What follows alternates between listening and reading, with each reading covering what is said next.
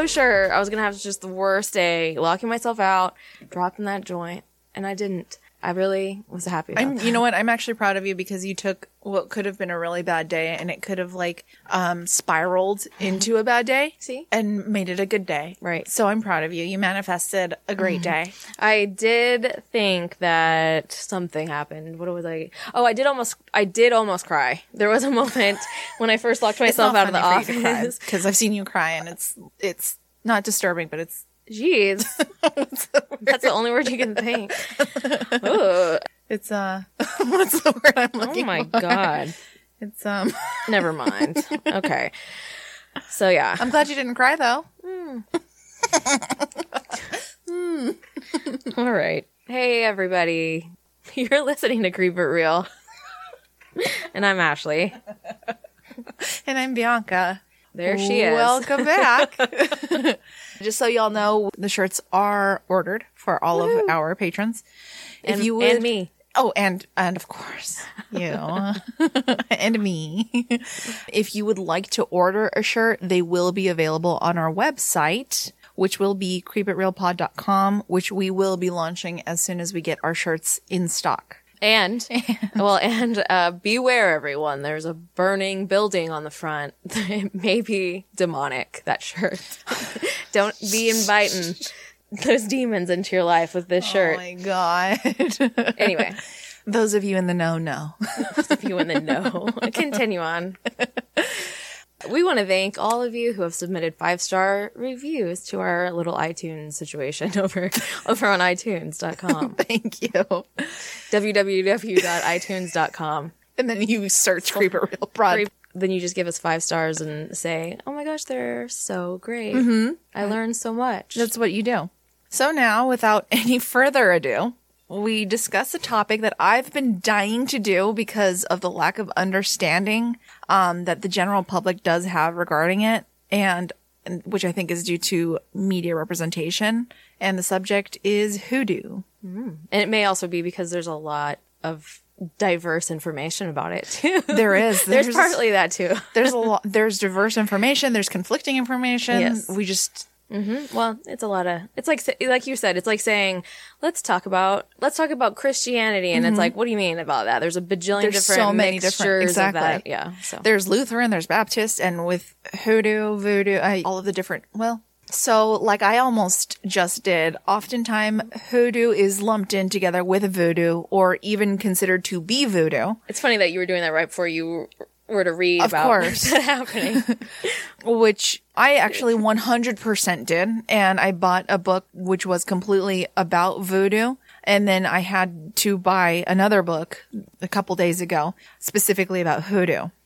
And real quick, before we get into it, I also want to preface the episode with the sources that we used. I just read one book called Mojo Workin', The Old African American Hoodoo System by Katrina Hazard Gordon, which was published in 2012. I read Hoodoo, Herb and Root Magic, a Materia Magica of African American Conjure by Catherine something. Ron Wode? I looked it up yesterday. It's just Wode. It's just Ron Wode. Okay. Ron Wode, I think is how you say it. So by Catherine Ron Wode. And Working Conjure, A Guide to Hoodoo Folk Magic by Hoodoo Sin Moise? Sin Moi? Here we are. And then I also read briefly about Paschal Beverly Randolph, a 19th century Black American spiritualist, Rosicrucian, and sex magician by John Patrick de Vigny. Maybe. Last name butchers, that's what we are. That's who we are. I've been watching Taboo, so I'm like, hello. I haven't seen that. I don't know how I feel about it. But it's actually, I do know how I feel about it. It's actually good. Dark, very dark, kind of weird. It made me not have as many sexual feelings towards Tom Hardy as I once had. Okay. Because he speaks in a weird way, and I think it might be the way he speaks in real. Because I was like, why does he make himself sound like an old-timey villain on this show? And then I heard him talking a couple times outside of that, and I was like, wait a second. He talks like, what are you doing over there? It's like weird. Oh, yeah. It's weird, but it's deeper, but it's weird. But he's fine. Oh, but Taboo does have a lot of African magic in it. So there's been like, as I'm sitting here reading and it's on in the background, I'm also like, oh, that's kind of actually applicable to what I'm reading about right now. So it's been kind of interesting, but he does have sex with his half sister. That's another. Well, you know what? That's not too bad because Kit Harington has sex with his aunt cousin. And he's very good looking in Game of Thrones. I know you haven't watched Game of Thrones. No, and I also think that anyone out there that thinks you should compare Kit Harington to Tom Hardy should be thrown into a river. I'll save you, but I just want you on my way to a river. I just want you to flail around in a river for a minute. You know, I like dainty boys. Oh yeah, that's true. That's totally true because Tom Hardy is kind of beefy a little bit. Well, also, but wait, I also like Jason Momoa, so I don't know. He's beefy. He is very beefy. Anyways, so like I mentioned, voodoo and hoodoo are often lumped together, but the main difference between voodoo and hoodoo would be that voodoo is a religion, while hoodoo is not quite considered to be. Voodoo does have its own rituals, leaders, teachers, representatives, and services, and two distinct branches, which is the voodoo of New Orleans and Louisiana, and the voodoo of Haiti. Hoodoo, on the other hand, is not a religion, has no organizational structure, and is practiced by individuals, sometimes called root doctors or root healers, who have claimed to have certain magical powers. And so the reason that they're called root healers and root doctors is because the basis of their practice involves the use of roots in various forms. And for this reason, when someone is jinxing their enemies, they say that they're going to put roots on them. And the term root work has become synonymous with hoodoo in the same way that conjure has. But then again, you read that they are two separate things. So it's kind of, but I mean, we also said about 5 or 6 of our 7 references say root doctors and hoodoo practitioners are the same thing. Yes. So I had also done additional research where somebody had mentioned that root work and hoodoo are two separate entities, where hoodoo came and was an amalgamation of Christianity, which is also the same with voodoo or Catholicism, and root work was specifically African tradition. Okay. So again, we've read 6 different books on this subject, which is why I'm like, okay, you know, if 6 different authors are saying, okay, root work and conjure are synonymous, hoodoo and conjure and root work, then that's probably what we'll go with. That's what we're going to go with. Just to say, there is some differing information out there, but it does seem like the most information gathered is that its roots are in African culture and spirituality, but it kind of drew, as we'll get into, a million different places. And also, I think this is where our research differed a little bit, as from my reading, what I gathered was that hoodoo practitioners, they don't believe they have magical powers as much as they have worked through their practice and through putting in the work to establish connections with the spirits, build and evolve those relationships so that the spirits help guide them, in addition to learning and practicing with the roots and with other aspects of ritual, combining it all together to have heightened spiritual awareness and being, and then combining that with the physical world to become this practitioner of hoodoo. But to me, that resonated with me a little bit more, just because I was thinking about how I want to be more sensitive, not in general life, but to the paranormal or spiritual elements of the world. You know, what's funny is that that's what I was gathering from researching this too, is that I want to be more sensitive to it as well, because I even questioned, because I had watched a whole documentary of a woman who was a voodoo practitioner, because again, they're lumped together. Yeah. And she's a white woman from the South. And I was even questioning, what is it internally that makes somebody say, you know what, I want to practice this African religion? Oh, was it the lady that wrote one of my books? I don't know. Because this lady, she's like 80 something years old now. But no, she's not that old. She's not that old. Well, I was wondering if that documentary was old. Is it new? Okay. It's pretty new. Well, and she's not a voodoo practitioner. She's very we'll talk about it later, but she's very boo to all of that stuff. But yeah, she was also one of the people was a white lady that practiced with, I guess, because she was in, when was her time? If she's 80 now, then she was, around in like the 40s. The 40s. So like maybe I think she was saying in the 60s and 70s. So it was kind of during civil rights. Obviously towards the end of the civil rights era, but that she, I guess because she was kind of like a little hippie or something, she just connected with these Africans that were living in San Francisco or something and just started learning from them. And then she already had roots with like European folk magic. So anyway. Okay. That makes sense. And then I was like thinking, why would it resonate with me? Well, in You're a witch. Latin culture, you're a witch. Well, yes, but no, in Latin culture, we have Santeria. Yeah.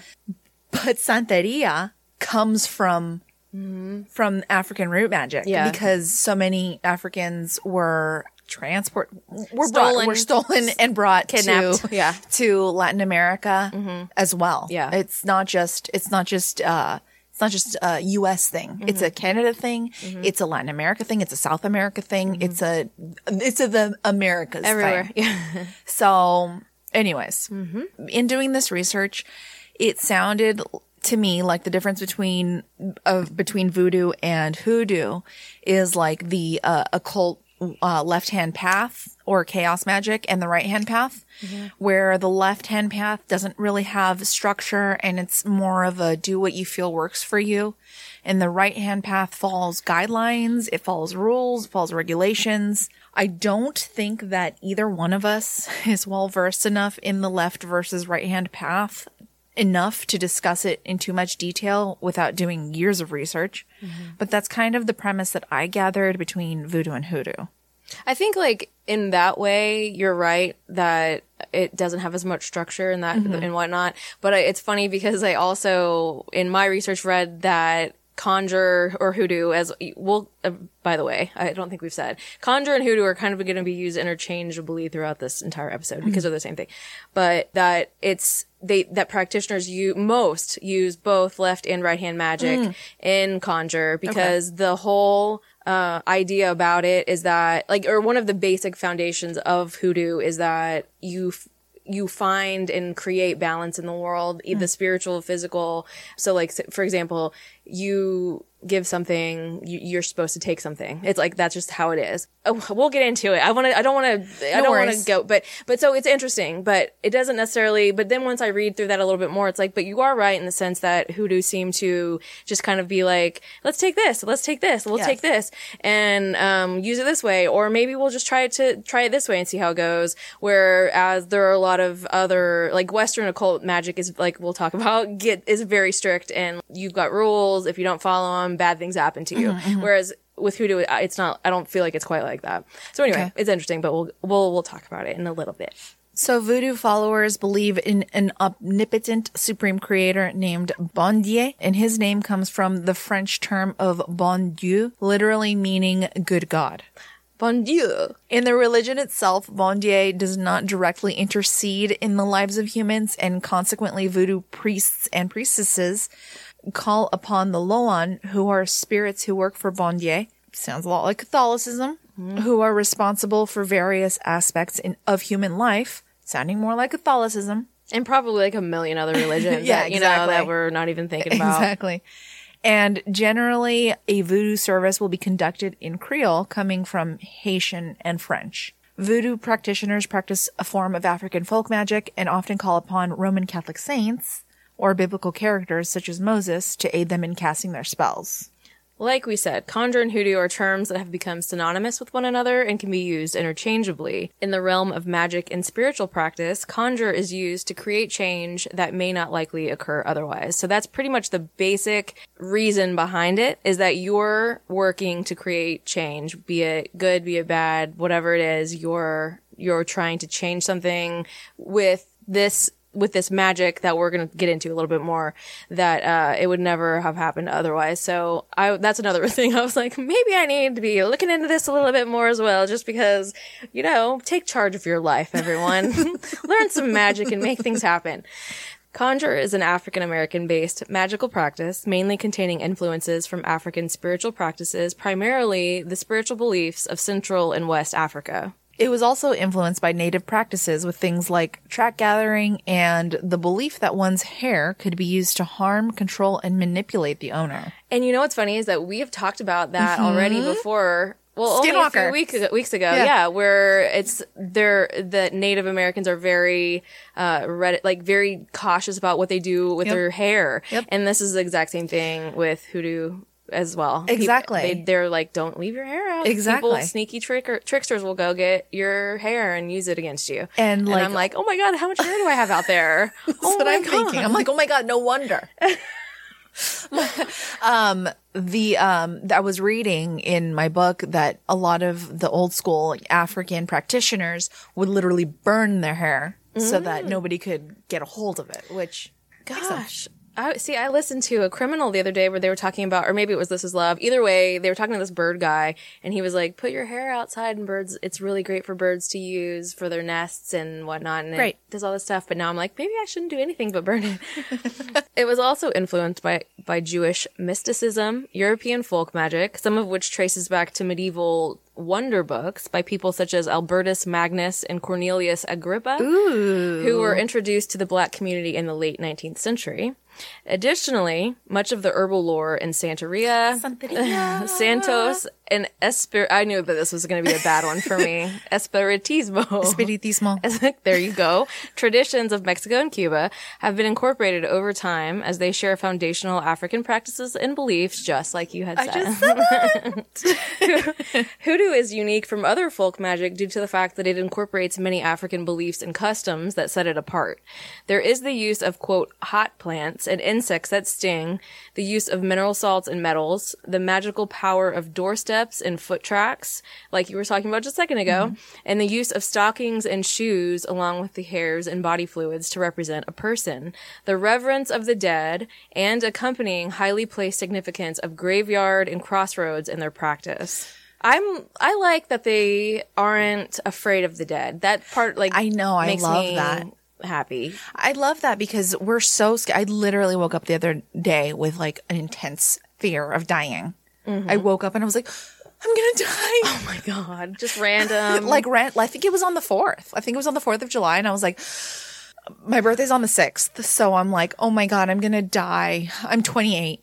But I'm like, oh my God, one day I will cease to exist. And I had this really weird, intense fear of it. And I'm like, now doing more research, I'm like, you know what? Everybody lives their life. There's a whole, you live and you die and there's a circle and Plus, I really do think that we don't know that there's something going on here that is not just like we are forever dead. I don't think it's... See, that's the other thing is that I don't necessarily believe that we die and there's nothing.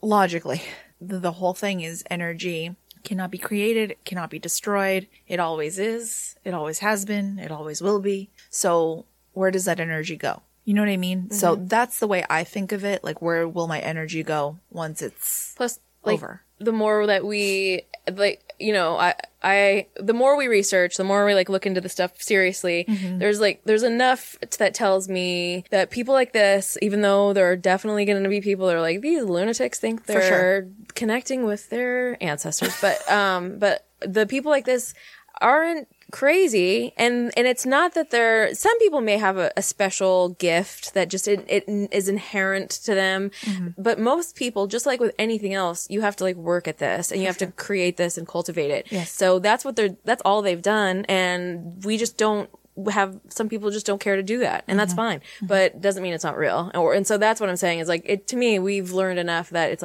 there's something going on out there in the world that I think, anyway, that we don't need to be as afraid about dying as we are. Yeah. But that's very easy to say. And it also totally, you still have to go through the process of dying, which isn't going to probably be fun for most of us. And that's what I grew up. That's what I woke up scared about, the process of it. Anyways. Okay. So, and kind of we already talked about whether anyone likes it or not, and maybe I'm just speaking for myself here, hoodoo was and is still significantly influenced by Christianity in many places.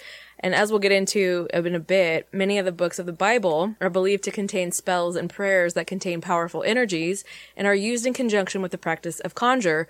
And in that way, I would say, yeah, hell yeah, that's probably why it has any power to begin with, is because the energy that it was whatever, however it was created. And then the way it's used by so many people in that way, perhaps it does give it power. It's like a tulpa of sorts, you know? So. Yes. Okay. Mm-hmm. I was watching a documentary about hoodoo and voodoo, in which a woman was using DJ equipment, and she was creating energy just based on the drums of typical ceremonies.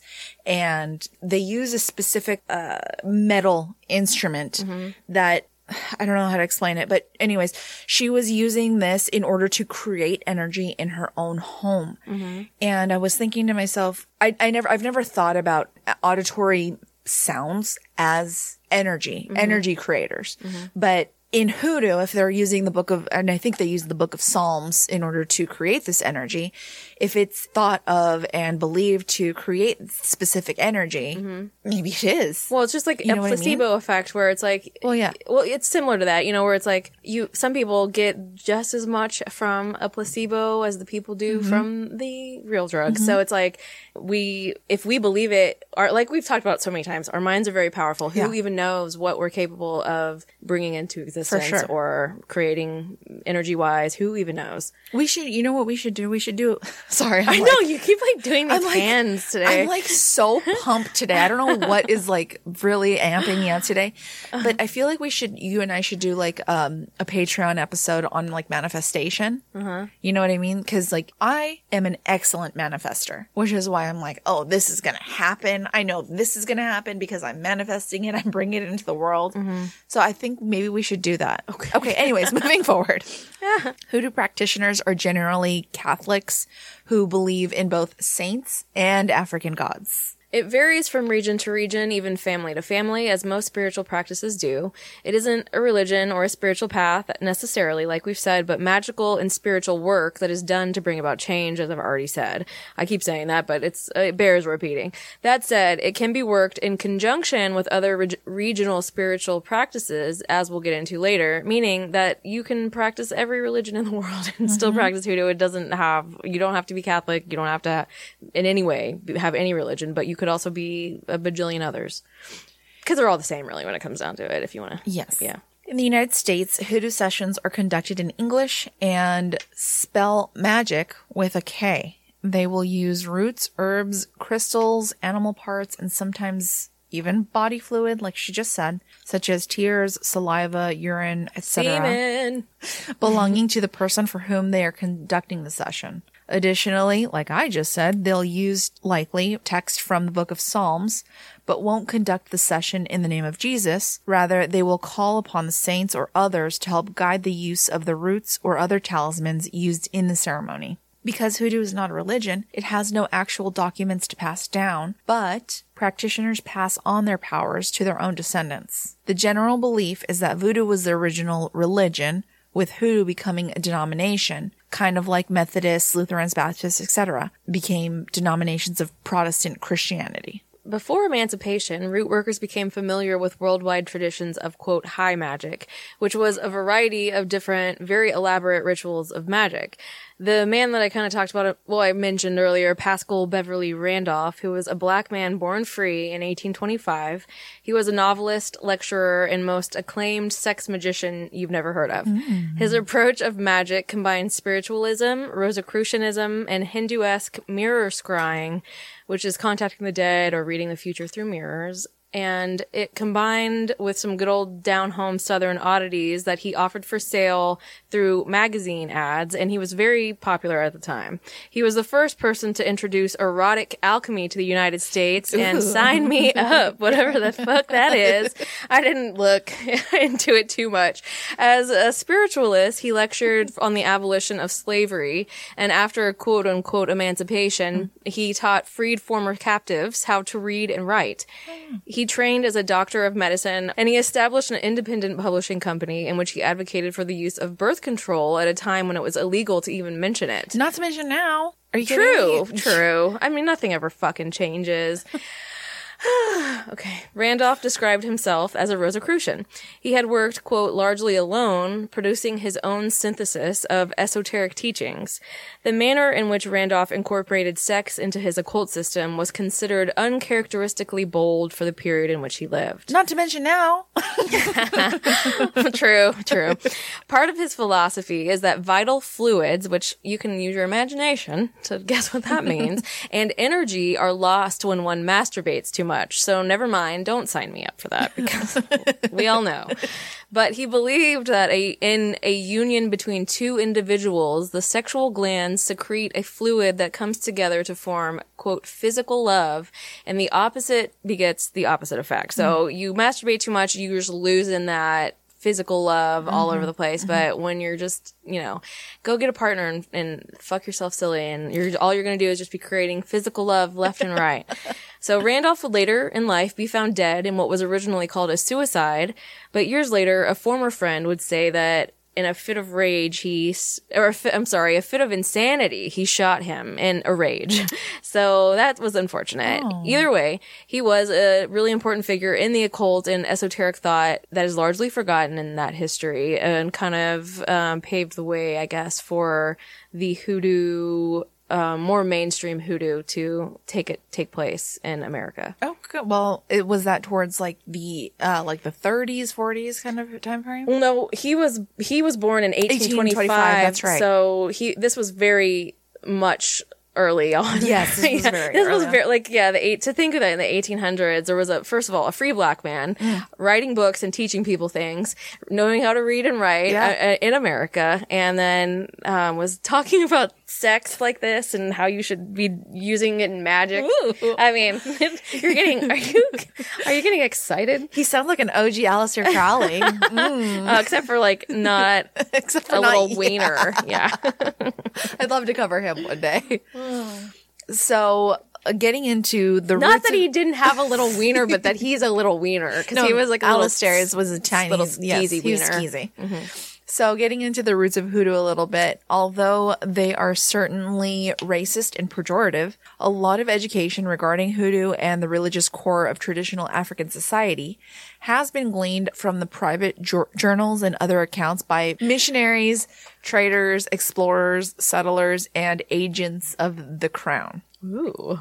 Despite the fact that these sources are somewhat the producers as well of the misrepresentation of hoodoo, it is still possible to extract factual information concerning traditional African religious practices that would carry over into the New World. Of all the harmful labels attached to the traditional West African religion, the labels idol worship and superstition and their association with evil or dark forces have, of course, been long-standing. The African slave trade to the New World would not only be an enterprise that extended nearly 4 centuries, but would also deposit large populations of Africans in, like I said, North America, the Caribbean, Mexico, and Central and South America, one of the results being the reestablishment of traditional African religion in the new environments that they were forced into. And of the African ethnic groups transported to the Americas, they all believed in a supreme being. Traditional West and Central West African religion encompassed the totality of African existence. It was the medium through which explanation for all events was sought and given, and it was the ultimate governing principle. Whenever illness plagued an individual or misfortune overwhelmed a community, an explanation and a solution were sought in sacred ritual, which restored both the sacred and secular planes as we find in contemporary European and American society, which would remain the same for the early practitioners of hoodoo. Like we see in Western societies, traditional life in West Africa was also ordered around a rigid status hierarchy based on things like age, seniority, personal accomplishments, and the possession of needed skills. While many African societies knew the importance of organization and development, religious and ancestral tradition held the same importance. Significant numbers of traditional West African religions contain their own divination system or system of direct communication between humans and spiritual forces, such as deity and ancestral spirits. Recognized as the only vehicle through which one could obtain information about one's destiny, divination governed all important decisions. For example, the Yoruba of Nigeria practiced Ifa, With this system, the diviner used ekin nuts, kola nuts, or cowrie shells, and no serious decisions, like marriage or major financial dealings, were undertaken without first consulting a diviner to read the oracle. The traditional African religious world is populated by a variety of manipulable spiritual forces and spiritual beings capable of beneficial as well as malevolent actions that can be directed at any earthly entity, including plants, minerals, animals, or humans. Within the realm of spirits, there are different categories of supernatural existence. And known by different appellations, these divinities are regarded as vehicles for or manifestations of God itself. So about 388,000 African people from various ethnic groups were shipped to North America, including Canada, between the 17th and 19th centuries in this slave kidnapping. Mm-hmm.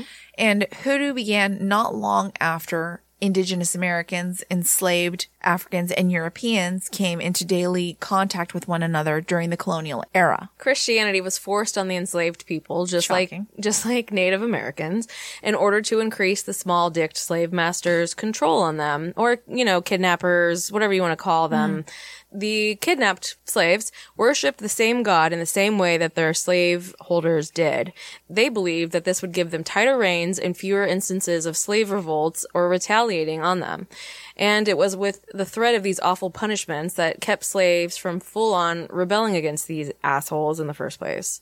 The Protestant and Catholic churches both found African religion, beliefs, and spirituality to be immoral, of the devil, and violent.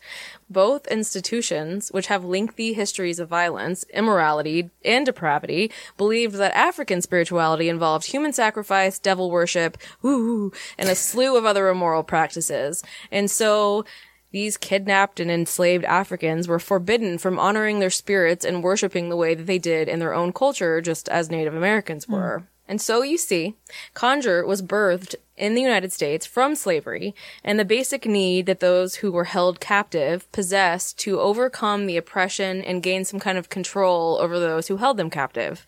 In the most ideal circumstances, they wanted to create opportunities for themselves in a world where every single thing that they had known had been stolen from them. Like we said, with this magic, they're trying to create change and create opportunity. This is why hoodoo or conjure is a culture of not only magic, but also of overcoming obstacles and the daily work that it takes to keep the road we are walking as smooth as possible.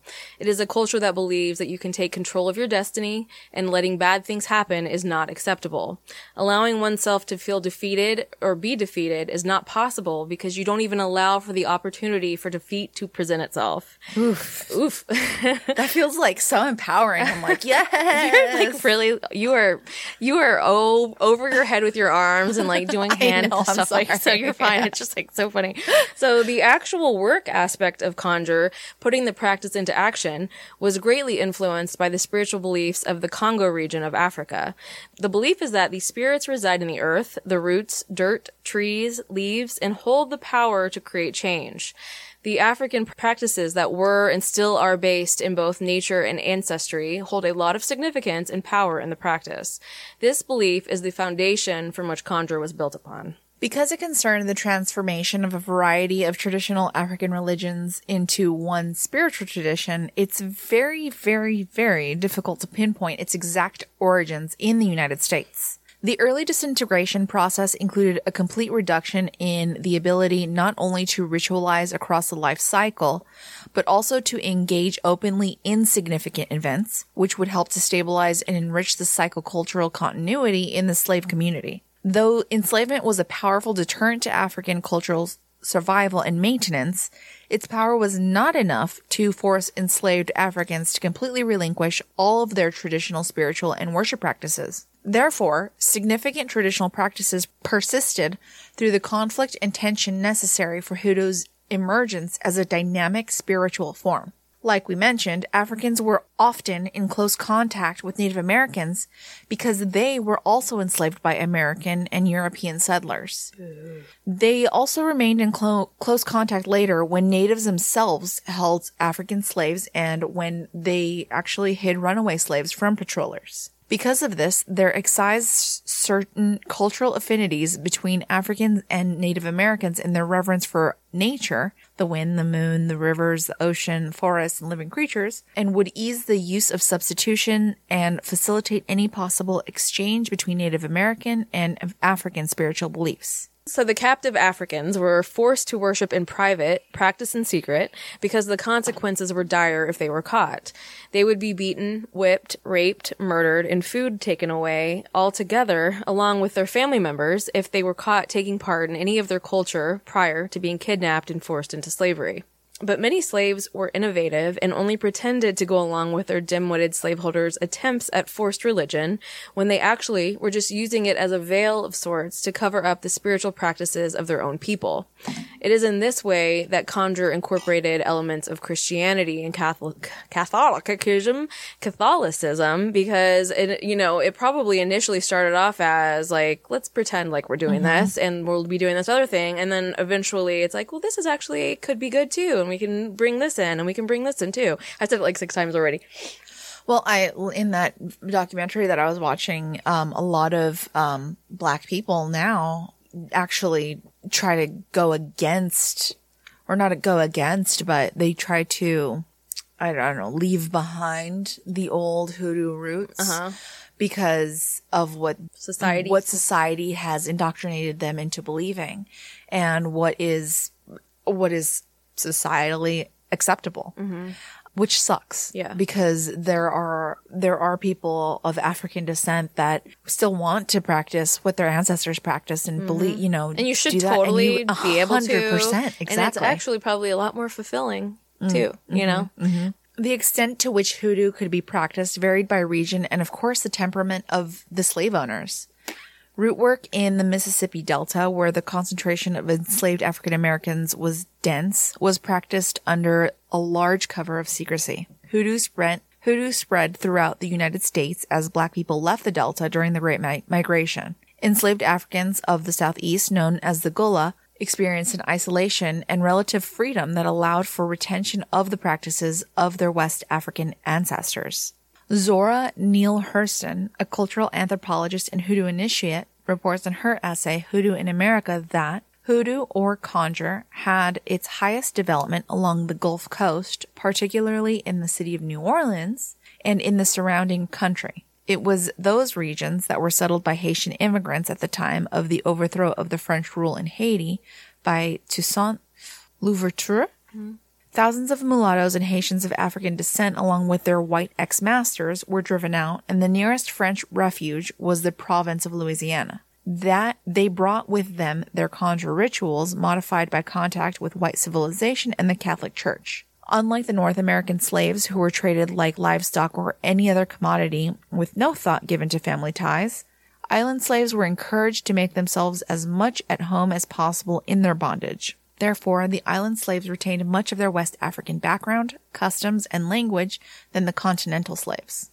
In order for African religious traditions to contest or be combined with Christianity, they had to remain alive and viable on their own outside of the supports of Christian practice, and they did. Further supporting that process were the numerous aspects of Christianity that resonated with certain African cultural traditions. The cross resonated with African notions of the crossroads as a supernatural site, and with the cross of the Congo, Yawa cosmogram, a sign of cosmos and continuity of human life. The crossroads are a place of power in conjure where the physical and the spiritual realms meet. It is where our path is laid out before us and can most definitely be blocked.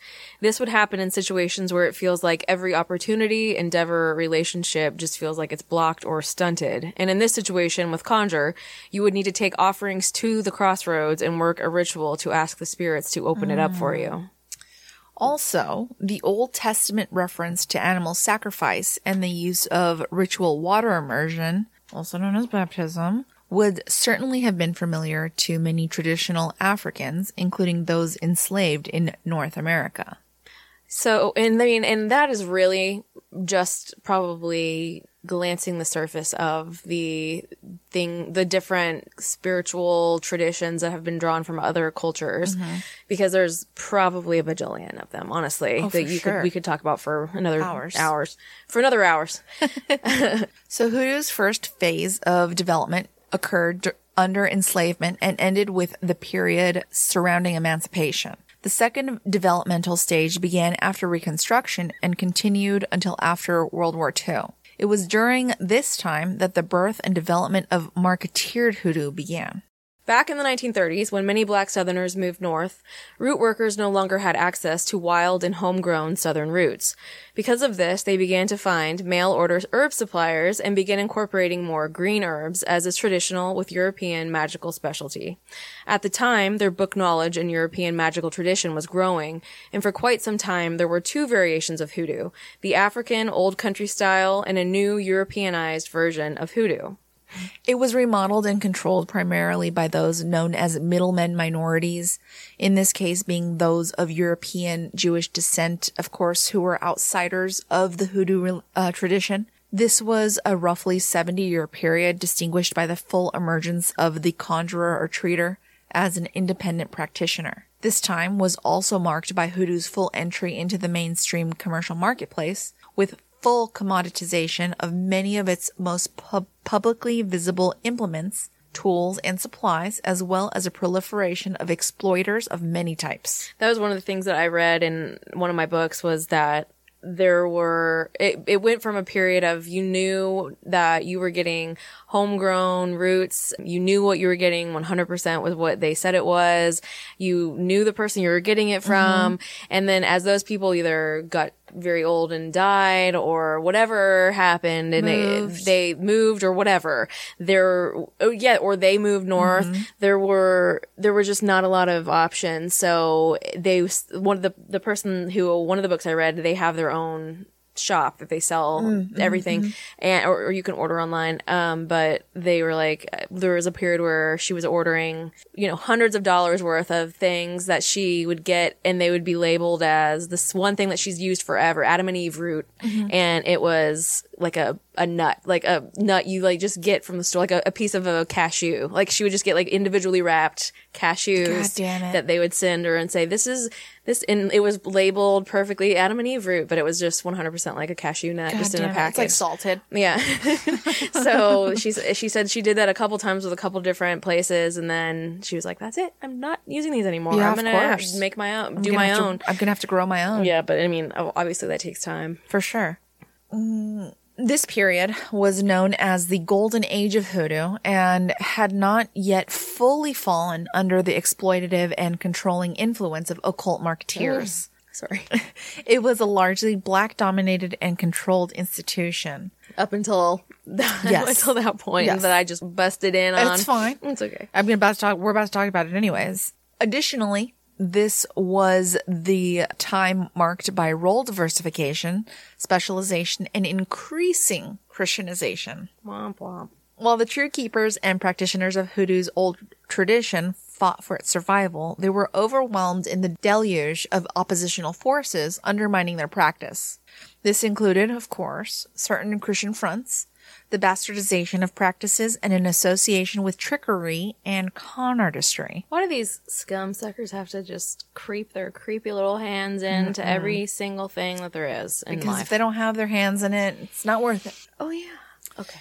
Prior to the appropriation of traditional hoodoo charms by the con industry in the latter half of the 1800s, hoodoo had little, if any, self-identification with con artistry. Superstition for sure, but definitely not outright deception and financial trickery. It was also during this time that the Great Migration had intensified. Urbanization and movement north would displace some migrants from their traditional web of tried and trusted old tradition hoodoo contacts, leaving them vulnerable to con artists and market forces like Ashley had just mentioned.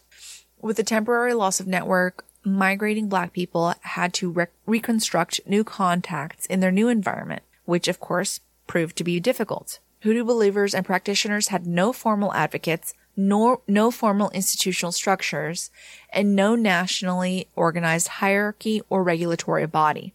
In the North, the problem of locating a root worker was partially solved by word-of-mouth reputation. But this, of course, offered exploiters, imitators, and con artists a door into the Black community through magazines and newspapers. The snake oil hoodoo industry was the first to use commercial supply houses. They appealed primarily to illiterate and semi-literate clientele, and the con artists would benefit from the push towards increasing literacy that had occurred in the Black community during this time by advertising in Black newspapers. According to Catherine Ironwood, someone please don't yell at me about this. In recent decades, the African style of hoodoo has become diluted with ever-increasing European influences that has somewhat steered away from its African roots. Many Wiccan, New Age, and neo-pagan herb magic books often neglect many aspects of hoodoo that come from the African tradition, and what they do incorporate is typically misidentified as voodoo, like Bianca has said. She says that these other practices are more rigid in their practice, with many prohibitions and bad signs surrounding the practice of magic and culturally distinct rules of restriction, as well as eliminating key elements of magic for the sake of, quote, karma, which seems to really miss the ultra-important aspect of balance in the practice of conjure, where magic of both positive and negative intent is necessary in order for the balance of the spiritual world and the physical world to meet and be balanced. But also, I keep wanting to say, it does kind of seem like those magics are a little whitewashed. For sure. That's like, to put it mildly, probably. I think that's kind of the basic idea she was trying to get behind was it's restrictive based off of certain elements that they may not be able to have any control over. Right. So... yeah, so that whole like balance thing, I've noticed that a lot, like with like the left and right hand path. It's more that's what I've noticed more is that it is about balance. It's not about good versus evil, but that everything has to maintain order and balance. You can't have one without the other. What is it? Like with Star Wars, like. You have the Jedi path and the Sith path, which, you know, one is evil and one is negative. Don't shake your head at me. I'm shaking my head at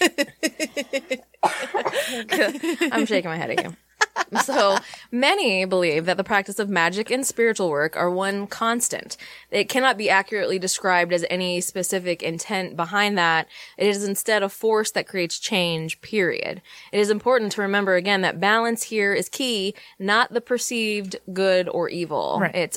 It's all about balance. You can't worry about the good or the evil part of it, but it seems like that's the problem that happened with, you know, white Americans in general about this specific style of magic is that they were like, ooh, it's black and it's of the devil, because they were already saying everything that was that came from African culture was evil, was demonic, was all this stuff. So there was just this heavy influence of this is bad, and that's just not what hoodoo is about. No. In the more Anglo-influenced herb magical practices, there are warnings of, quote, very dangerous spells that will backfire, like we just said, white versus black magic, high versus low magic, and the introduction of new styles such as pagan voodoo.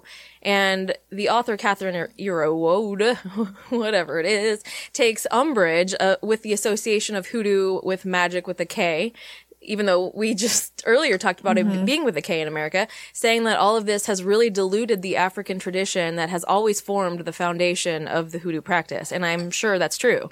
I guess there's a difference in her eyes between incorporating many other spiritual beliefs and fully abandoning the foundation, which makes sense.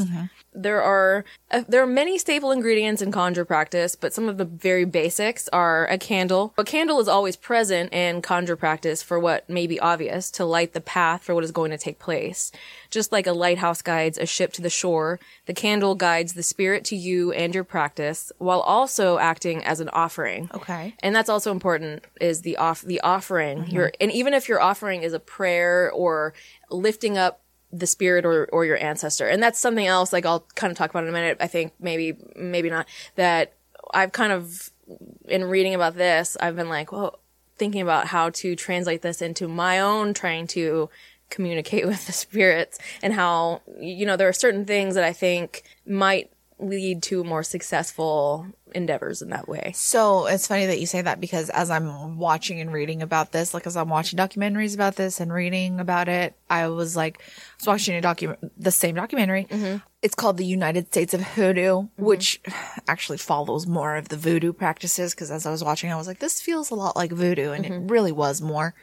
The practices regarding speaking with your ancestors or being in communication with your ancestors. I was like, gosh, I really kind of want to do that and, you know, make offerings and kind of incorporate that into my daily life. And, it's just funny that you said that you want to do that with candles specifically, or just many with different your things. spirituality and communicating with spirits. Because I wanted to do that with like water, because water is a super important aspect of hoodoo as well. You mean my next point? Water. Well, I guess so. I guess it is. It's a conduit or means of travel for the spirits.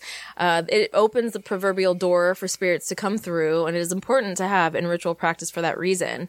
And water is associated with a lot of paranormal activity, from ghosts to squatches to even aliens, as we talked about in Skinwalker Ranch when the aliens flew out of the little pond. So that too is like something else that I was thinking that maybe whenever I try to do the Estes method again, that maybe starting off with maybe a offering and kind of, as we'll get into the other things that I'll talk about, but maybe starting off with doing some of these things may help to be more successful. And I'll talk about more in a minute. So there's also roots, of course, as we've talked about already. They are a staple in hoodoo. They will be grown around the home in jars or bags, ground into powder, mixed into oils, all with the intent of using them as ingredients from which to create magical change in whatever form you're looking for. Roots are believed to contain spirits as diverse as the roots themselves, and their purposes and uses vary greatly. So there are a million. I mean, that's what I was just thinking. I was like, gosh, what roots? Because there's so many roots. I mean, so pretty much half of one of my books, Hoodoo Herb and Root Magic, is literally a list of different roots and what they are used for, then ingredients for ritual practice. Wow. So there's like, it lists it out. So you can get it.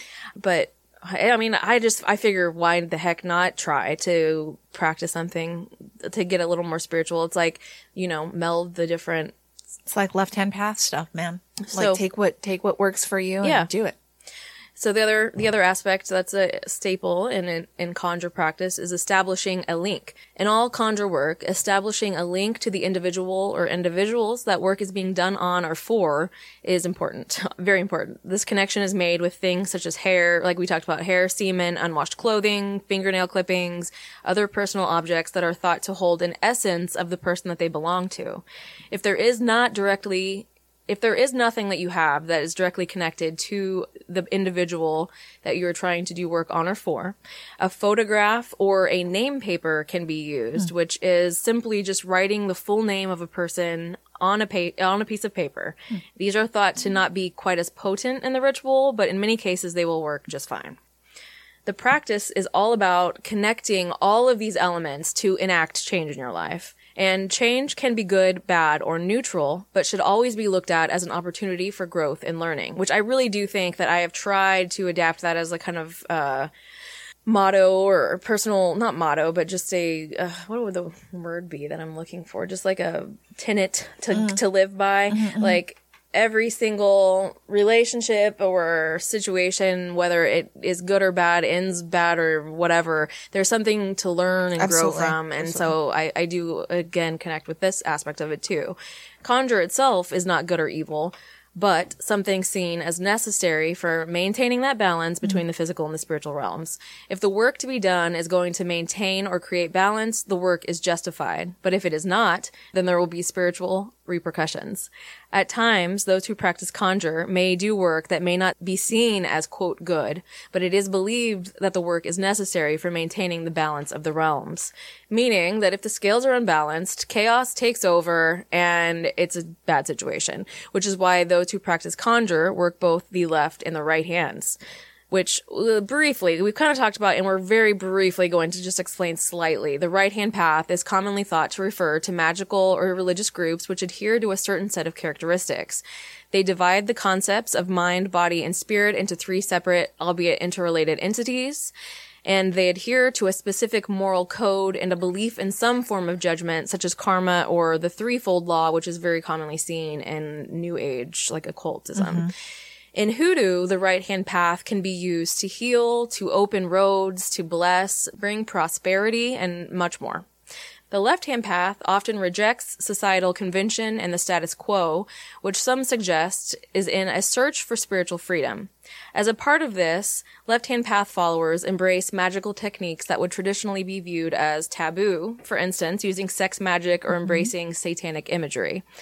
As Mog Morgan wrote, the breaking of taboos makes magic more potent and can lead to reintegration and liberation.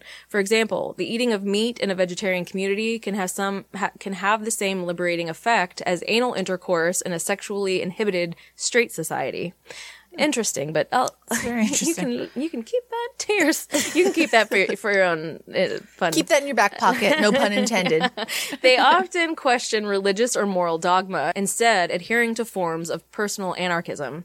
They often embrace sexuality and incorporate it into magical ritual, which in that case, like, okay, fine. The left-hand path of hoodoo would be used to trick, to bring justice, to take vengeance, and an assortment of oppression, which can often be interpreted as evil and immoral, but is very necessary, in their opinion, if used responsibly.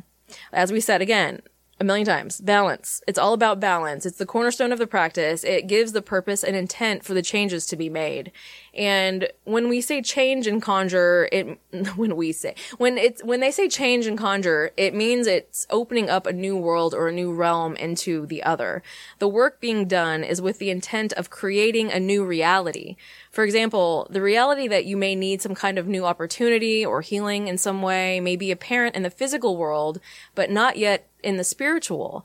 But by working conjure and doing ritual, the spirits of the roots would help you to work between both worlds so that it is reflected on both sides, and then that opportunity can present itself. It creates the outward manifestation of inner work that you have put forth. And it conversely shows the inner manifestation of the outer work to bring balance to both sides. And so this just is all it is just opening up both realities for the healing or the whatever it is that you need. It's going to be reflected in both sides in that case. That's what I was going to say, is that everything I read was that hoodoo takes both the spiritual and the physical and essentially melds them into one reality. The end. Yeah, but just because it's like if they're out of sync with each other, I guess the belief is, how in the world are you ever going to make any of these things happen when you're out of sync? So you have to sync them up, and then somehow you're gonna. So if you feel like every single situation is blocked and you're like, what is going on? Maybe you just need to do a little bit of a clearing, maybe at the crossroads. So the thought is that you have the ability to alter reality by doing work or ritual with the spirits, which will assist you in reaching your desired goal. You use the natural and primal powers of the roots, which were given to us by the higher powers, and this allows us to successfully evolve into a better version of ourselves and to improve our daily lives. It is believed the power of the roots used in the magic, coupled with the energy of the practitioner's ancestors, creates a powerful force that facilitates magical change. And so we'll talk about it a little bit more, but like connecting with your ancestors and creating a bond with them and letting them know that you revere them, that you want to learn from them and work with them is also a basic foundation of hoodoo, because they are helping you do any of the stuff that you're doing. So every root has a specific spirit that holds a certain connection with the earth and allows for specific work to be done. In conjure during ritual, every bit of the plant, flowers, stem, root, leaf, and seeds are used and are referred to as roots. So it's not just actual roots, it's the whole plant itself. The roots are a cornerstone of conjure, and there are various types to use depending on the intention of the work to be done. Some can be used in ritual for prosperity, others for cleansing, protection, or to cross someone up for bad luck and other negative aspects. Conjure is establishing a relationship with the roots through which work... Did I already say that? I think I did. It is thought that the world of the living and the world of the dead are parallel, two reflective mirrors. Thus, our typical waking hours are the opposite of the dead's, and that being said, it is typically believed that dusk and later hours are thought to be the best time to practice conjure. But I mean, I don't know. Maybe that's why 3:00 in the morning is called the witching hour. Yeah. But I will say that okay, fine. I wasn't practicing conjure, but the first time I did the Estes method was like at 6 a.m.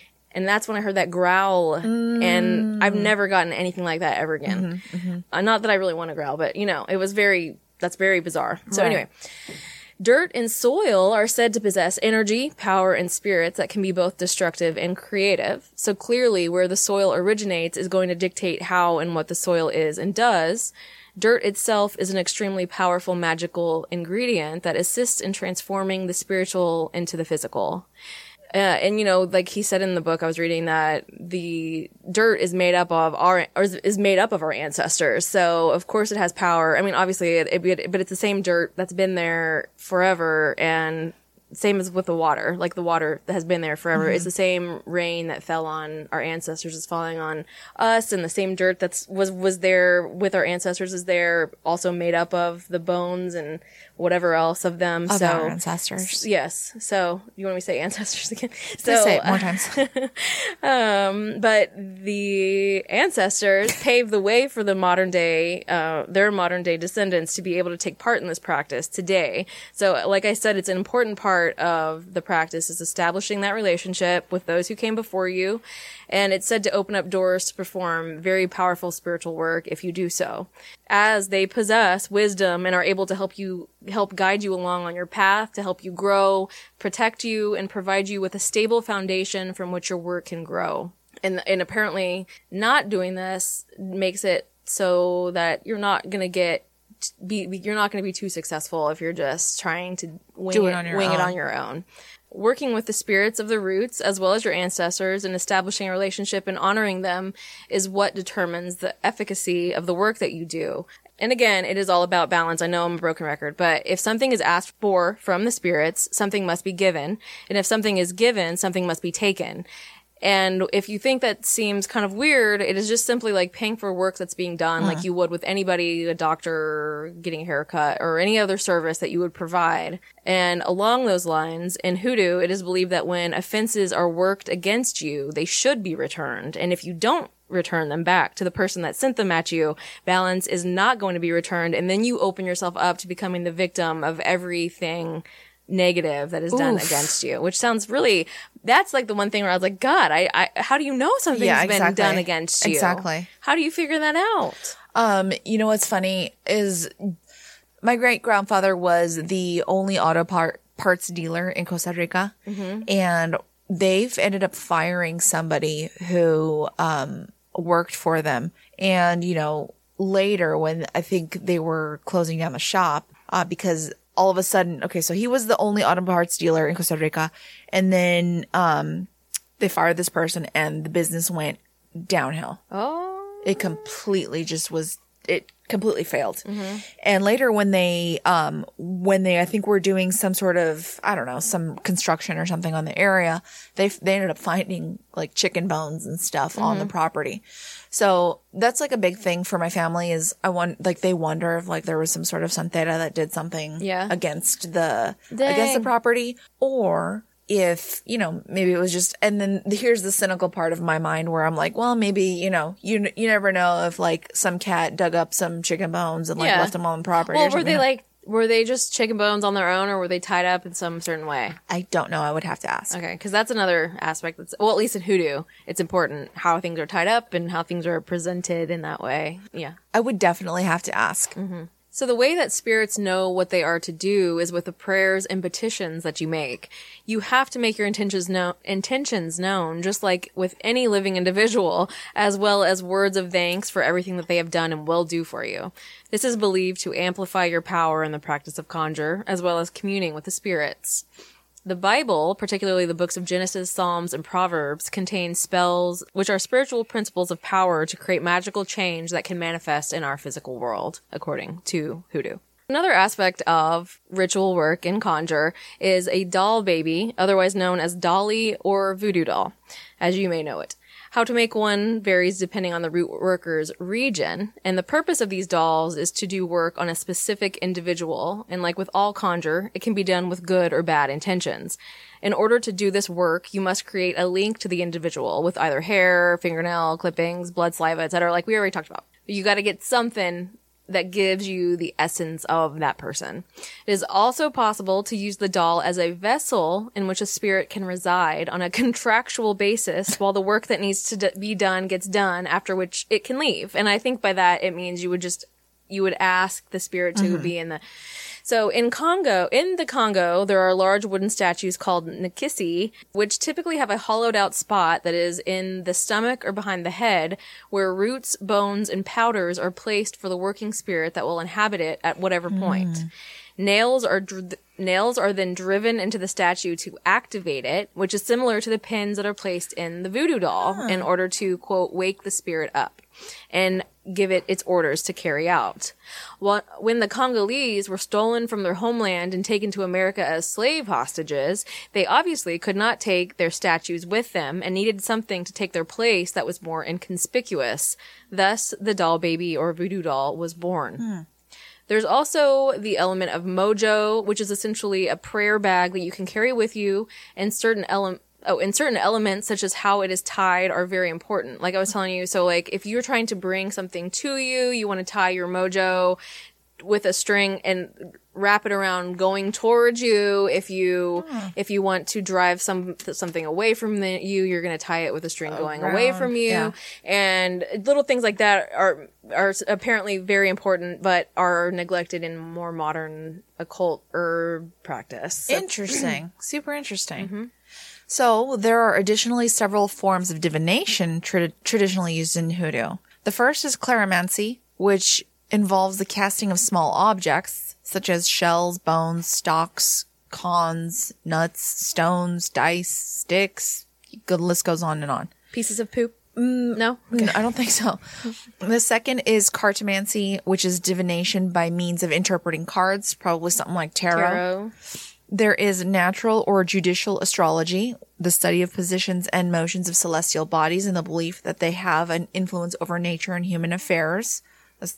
Astrology, the zodiac. Yes. Augury is the deciphering of phenomena or omens that are believed to foretell the future, often signifying the advent of change.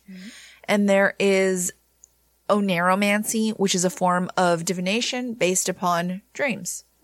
In hoodoo, there are also many types of practices. There is the seeking process, in which a hoodoo practitioner will ask for salvation of your soul in order for a Gullah church to accept them. Today, the Gullah descendants continue to lead a spiritual life that influences every aspect of their lives. They believe in the dual nature of the soul and spirit. In death, one's soul returns to God, but the spirit remains on earth to live among the individual's descendants. It is common for funerals to be ornate and for mourners to decorate graves using items that belong to the newly deceased. The Gullah people believe the spirit of their ancestors participates in their daily affairs and protects and guides them using spiritual forces. In the seeking process, a spiritual leader will assist in the process and after believing the follower is ready, will announce it to the church. Then a ceremony will commence with singing and the practice of a ring shout, which is an ecstatic, transcendent ritual in which church worshippers move in a circle while shuffling and stomping their feet and clapping their hands. Despite the name, shouting is not an essential part of the ritual. But it sounds like it's creating energy. Yes.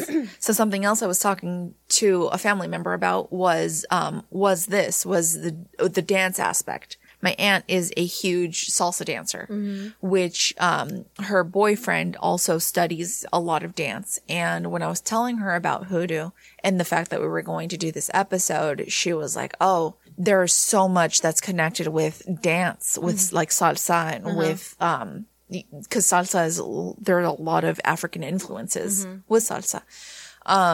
And how, God, that was a smack. And how a lot of dance, like the ring shout, are connected. And she was like, it's really interesting. I'm like, yes, I'm so surprised that you said that because I was reading the same thing about how you're shuffling and stomping your feet, clapping your hands, doing all that.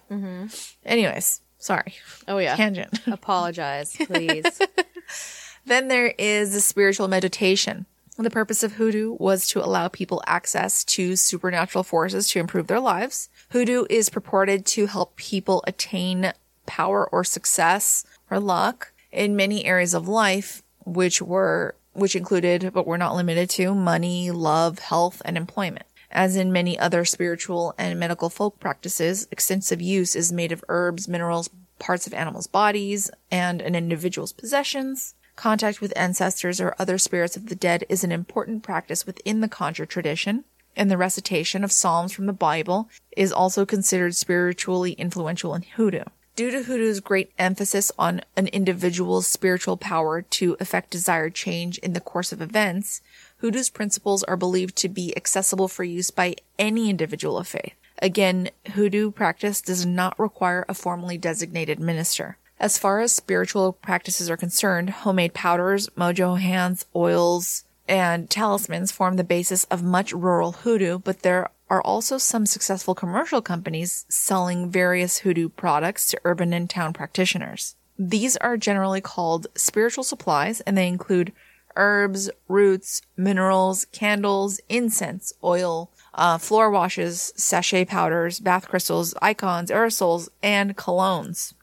Many patent medicines, cosmetics, and household cleaning supplies for mainstream consumers have also been aimed at hoodoo practitioners. Some products have dual usage as conventional and spiritual supplies, examples of which include the Four Thieves vinegar, Florida water, and Red Devil lye. Whoa. So, as we were kind of talking about, so as we said, it's really important to establish that connection with your ancestors. I'm going to take that to mean your ancestors, but also just the ancestors of the earth, because I was like, I don't know my ancestors. I know like 3 people that I could connect with. Okay. But I also want to just connect with everybody, sort of. So what does that mean exactly? But so I want to figure out the best way to go about becoming more sensitive to these things. And I want to establish a relationship with my ancestors that I do know of, at least so that I can say, I want to connect with you, but also please stay out of the room when I'm masturbating and whatnot. You know, like that's the one thing that worries me about this whole situation. I don't want my ancestors to be around in those situations, you know. It worries me, but I hope that we can come to an agreement. So anyway, if you're interested in performing a spiritual ritual for honoring your ancestors, establishing and maintaining a relationship with them, I'm going to run down the basics of one right now. I thought it might be interesting. You can listen and see what you could do. It comes from my book, Working Conjure, A Guide to Hoodoo Folk Magic by Hoodoo Sen-Moi. I don't know how to say his name, but that's him. So you begin very simply, he says, by inviting them into your home and your life and asking for revelation. To start this work, you want to have a few things. First, a space to do the work. It can be a tabletop or a shelf, whatever you prefer. A white candle. He said a 7-day candle, one encased in glass that burns for 7 continuous days, usually works well and helps to ease minds with regards to safety, because I think is some concern. I spoke with someone and they were like, well, how do you know you're actually talking to your ancestors, not something that's tricking you? So you will also need a glass of water. You need photographs of and personal items that belong to your ancestors. And like we said, if you don't have any, which I don't know if I do either, you would have to make up a name paper, which is simply their full name written down on a piece of paper. Some fresh fruit, for example, bananas, apples, grapes, or mangoes, which may sound a little weird, but I will say this, that on the Night Owl podcast, which is all about investigating paranormal occurrences that people write to him about and ask him for help with, he has a woman who is a clairvoyant. I don't know if she would even say that. I think it's clairvoyant. She's sensitive, but she is able to go into these places without any form or knowledge, if you trust what they tell you, which I believe them. She doesn't know anything about it. She is able to go into these situations and she talks very clearly to spirits that are there and sees things. And I mean, the number of things that have been revealed or confirmed when she is supposed to be coming into this completely blank slate made me believe 100%. And it made me go, oh my God, I think like this could be something that you could do yourself. You just need to practice. And so part of that, so it was that many times, like at least 3 times I've heard in 20 episodes or whatever, that she's speaking to like a spirit in some place and they're asking her to tell whoever that works at that place or whoever's there on a daily basis or a regular basis, can you please leave me candy? Could you please leave me something? Or like, please just leave me some candies or whatever, food, whatever. Because I was like, why would ghost spirits need any of this stuff? Exactly. But I guess the essence of that thing, they get energy from that. He claims that, like, say you have, because apparently black coffee is a big offering for spirits. Oh, wow. And he said he swears that if you leave an offering, a food offering, and you say, please partake in this, enjoy it, yada yada, if he comes back later, like, the coffee will have turned like a lighter color, that the food, whatever it is, the offering looks like it has been changed in some way. Oh my god. And not just by oxidation from sitting on there. Right. So I thought that was very interesting. And then so considering that now this woman who supposedly, or I believe 100% speaks to spirits when they go to these different locations, and so many of them have asked the people, please leave me some food, which I thought was really weird, but apparently this is like very common. I'm just interesting. I'm new to all of this.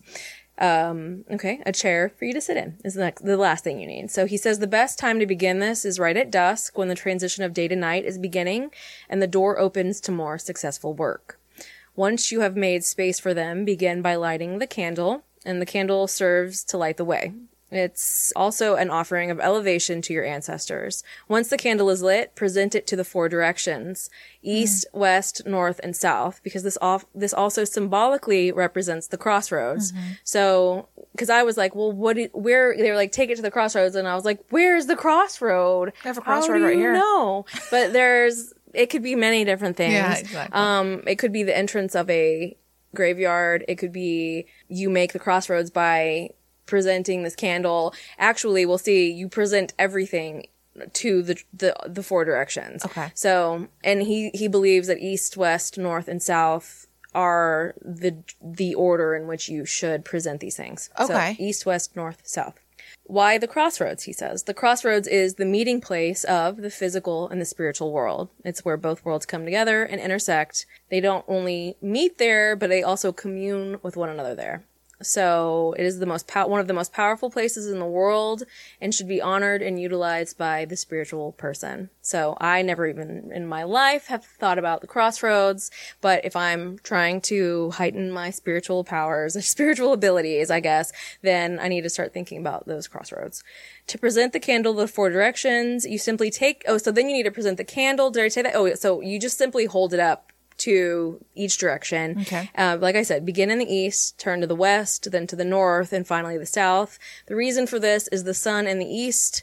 The sun rises in the east and represents newness, beginnings, and the like. And for this reason, that's why we start there. When you finish presenting to the 4 directions, put the candle down in the space you prepared for your ancestors and go get the glass of water. Like we said, it's a conduit and a way of opening a door so that the spirits can come through. So again, you're going to present this glass of water to the 4 directions, east, west, north, and south, and place it down on your table with your candle. So he says there was a very good friend of his who is another conjurer man, Candelo Kimbisa, and he talked about water and how it relates to our ancestors, saying, always look for your ancestors in the water. The rain that falls now, so I said that already. The rain that falls now is the same rain that fell on our ancestors. It is the link to them and the link that opens up the door to their spirits. Whether it is by the river, in a rainstorm, or by the ocean, if you look for them, you will find them there.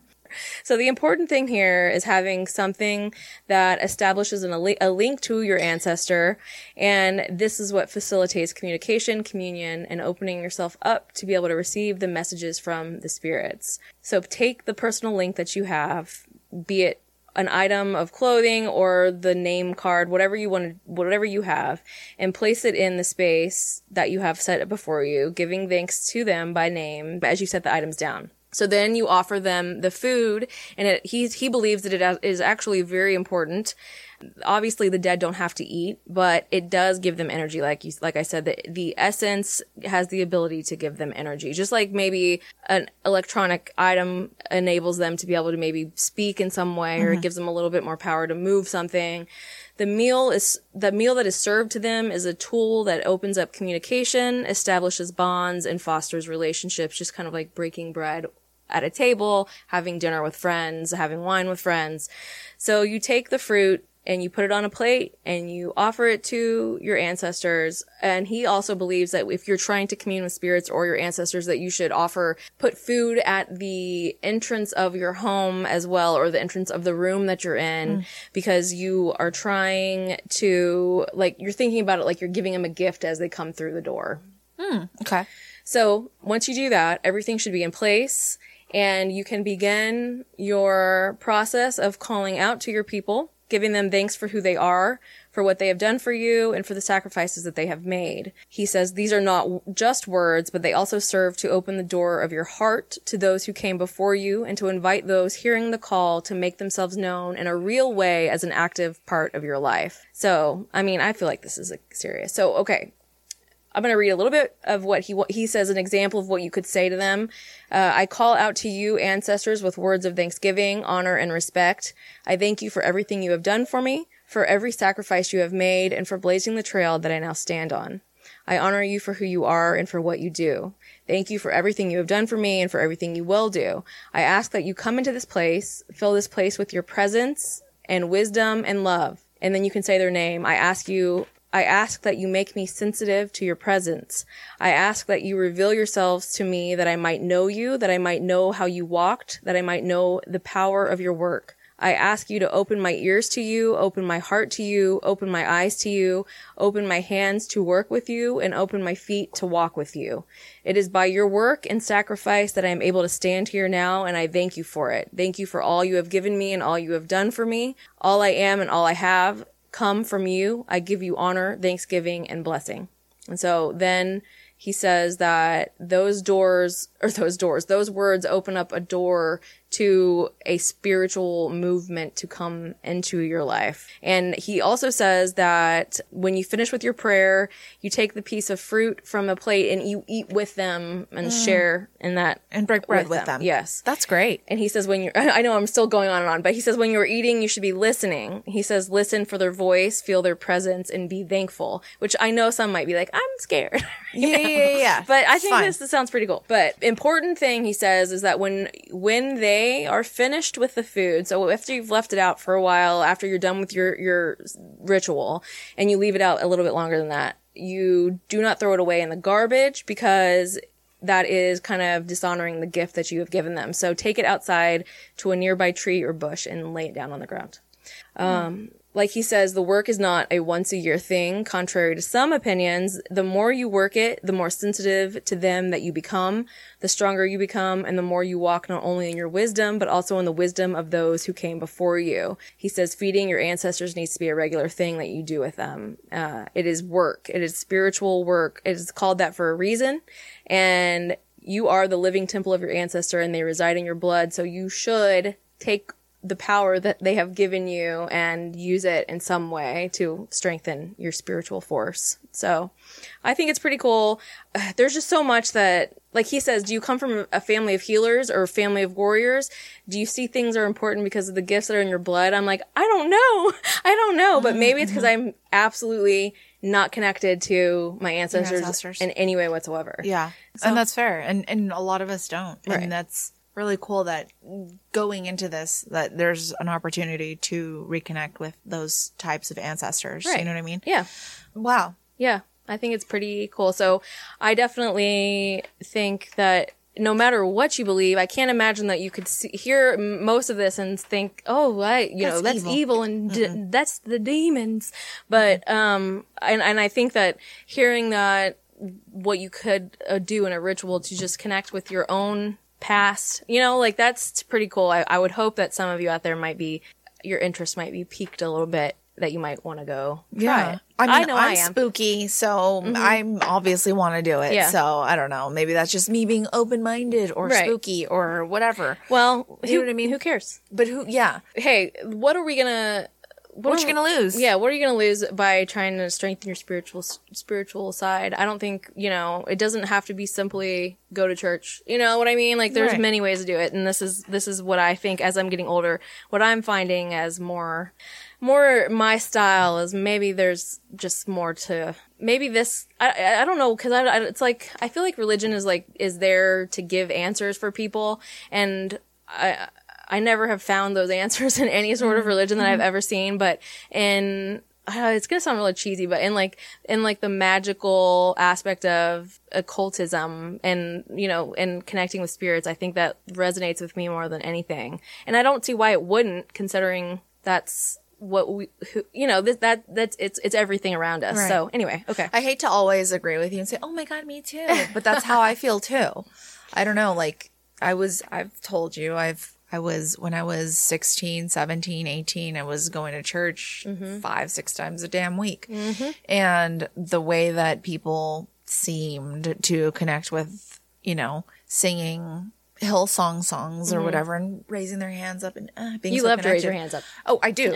I know. But what I'm saying is like that is like kind of what I'm starting to like. That's these kind of things are the things that are starting to resonate within me too, is just trying to be one with my past and one with, you know, oh God, it's going to sound so cheesy. Nature. Well, no, and just, but you know, like energy. The energy of the world is something that has always resonated with me because, and I said it earlier, I'm great at manifesting things. Anything that I ever want, I'm like, oh, this is going to happen. And it does. Yeah. And it's weird and I get made fun of and you know, I get called a witch for it, but I do it all the fucking time. There's got to be a reason why I'm so good at manifesting shit. I mean, I might say I am too, and I didn't even really think about it, but I think I've always just thought, well, I just make it happen then. But, you know, but it's the same thing. But also, it's like, religion is, like I say it all the time, but it's all the same, really, when it comes down to it. Mm-hmm. It's all about connecting with something on a different level that brings you a heightened sense of awareness about certain things. And I don't know. I mean, everybody's got their own, like, everybody says of it, everybody's got their own spirituality, but like, it's funny because you say that and I'm thinking, like, I've always felt whenever, probably the most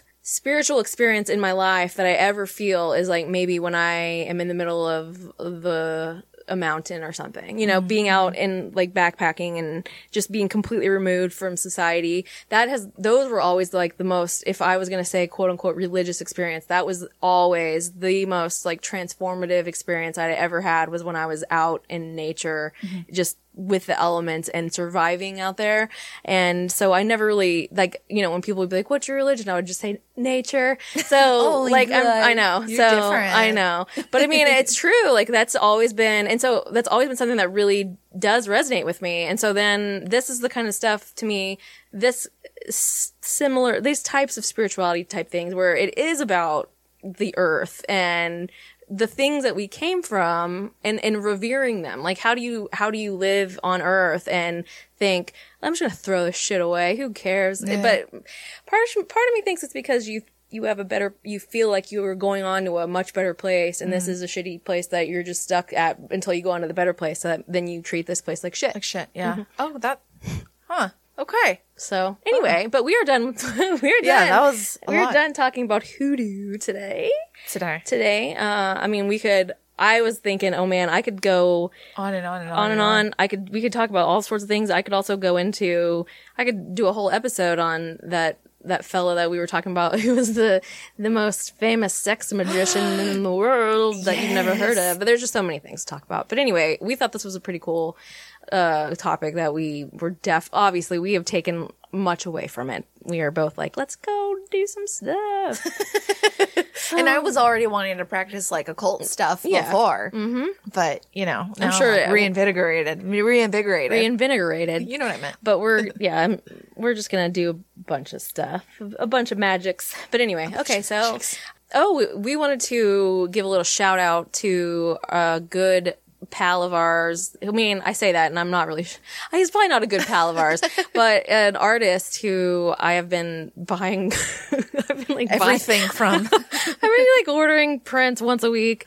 We are All Corrupted on Instagram. That's the handle. I tag him about every couple days, but he has the coolest, creepiest artwork, and I've gotten some, like, he's done a series of limited edition prints that are so rad, and I've gotten 3 of them now. I'm pretty psyched about it. Yeah, his stuff is really cool. Like the reason that I started following him was because I recently watched Spirited Away. Mm-hmm. Oh yeah. And he's got he's got a No Face print, which if you know Spirited Away, there's a creature called No Face. And the No Face is like dropping down little nuggets of gold, which is very prevalent in the movie. He gives everybody gold, and it's kind of to talk about capitalism and how it's corrupt and how it corrupts people. Anyways, that's the reason that I started following him, because I loved that. And then I started looking at more of his art, and I was like, oh, this is kind of fucking badass. Yeah. Like he has a Hereditary print. Yes. He has a Midsummer print. I bought a Ritual print, like a little cult print. And then I just bought a Abduction, where there's a UFO abducting a cow. Yeah. Oh my God, I love it. It's just straight up my alley. He does cartoons, he's got Invader Zim stuff. Yeah, he's got tons of different Adventure stuff. Time stuff. Tons. Really cool stuff. He is at We Are All Corrupted on Instagram. So check him out. Check him out. As we know, times are tough for everybody, and especially for independent artists and the like. That's it. Rate and review us on iTunes. We love you. Have a great life. Have a great everything. Keep it real.